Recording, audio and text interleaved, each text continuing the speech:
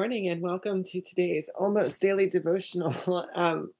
We are for Wednesday, March 3rd, which is hard to believe. This year has gone crazy fast, I think. Today's scripture reading is going to be from the Gospel according to John, and this is chapter 15, and it starts with the ninth verse. As the Father loved me, I too have loved you. Remain in my love. If you keep my commandments, you will remain in my love, just as I kept my Father's commandments and remain in his love. I have said these things to you so that my joy will be in you and your joy will be complete. This is my commandment. Love each other just as I have loved you. No one has greater love than to give up one's life for one's friends. You are my friends if you do what I command you. I don't call you servants any longer because servants don't know what their master is doing. Instead, I call you friends, because everything I heard from my Father I have made known to you.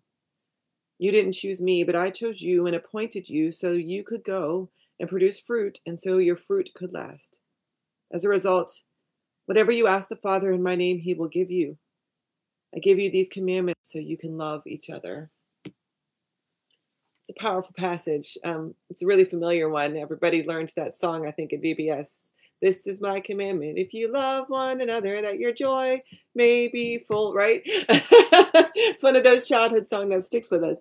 And it's interesting that it comes almost immediately before Jesus' crucifixion in John's gospel. This is amongst the last thing that Jesus has to say to his disciples. And it's maybe not one of the things that we would expect someone to say right before, they're going to die a horrific death. But he takes time out to say, you're going to be angry and upset and you're going to grieve my loss. And I know this about you, but my commandment to you is to be filled with joy and not with anger. My commandment to you is to be filled with love and not with hatred. Such an interesting thing. And how do you do that? That's not something that's natural. That's not going to come to us just because, Jesus told us to, right? And he gives us some clues. He says, because the Father has loved me, I have loved you. And because I have loved you, you can love one another. Now, as I have loved you, love one another. Now, it's a self-sacrificial love in some ways. Presbyterians tend to hear this as be humble, be kind, work your fingers to the bone, don't let anybody know about it. Don't take care of yourself. That's not what Jesus is saying here. What he's saying here is that you have to be willing to do the hard work to love somebody else. And that means doing the hard work of pursuing reconciliation, of listening and hearing one another.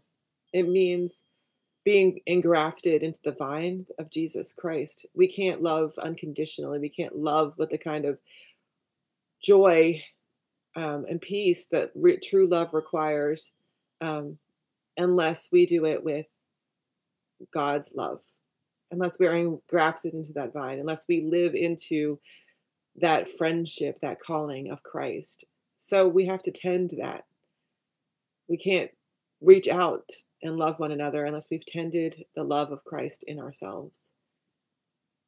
We have to open our hearts to the love that God has for us. And that takes work too.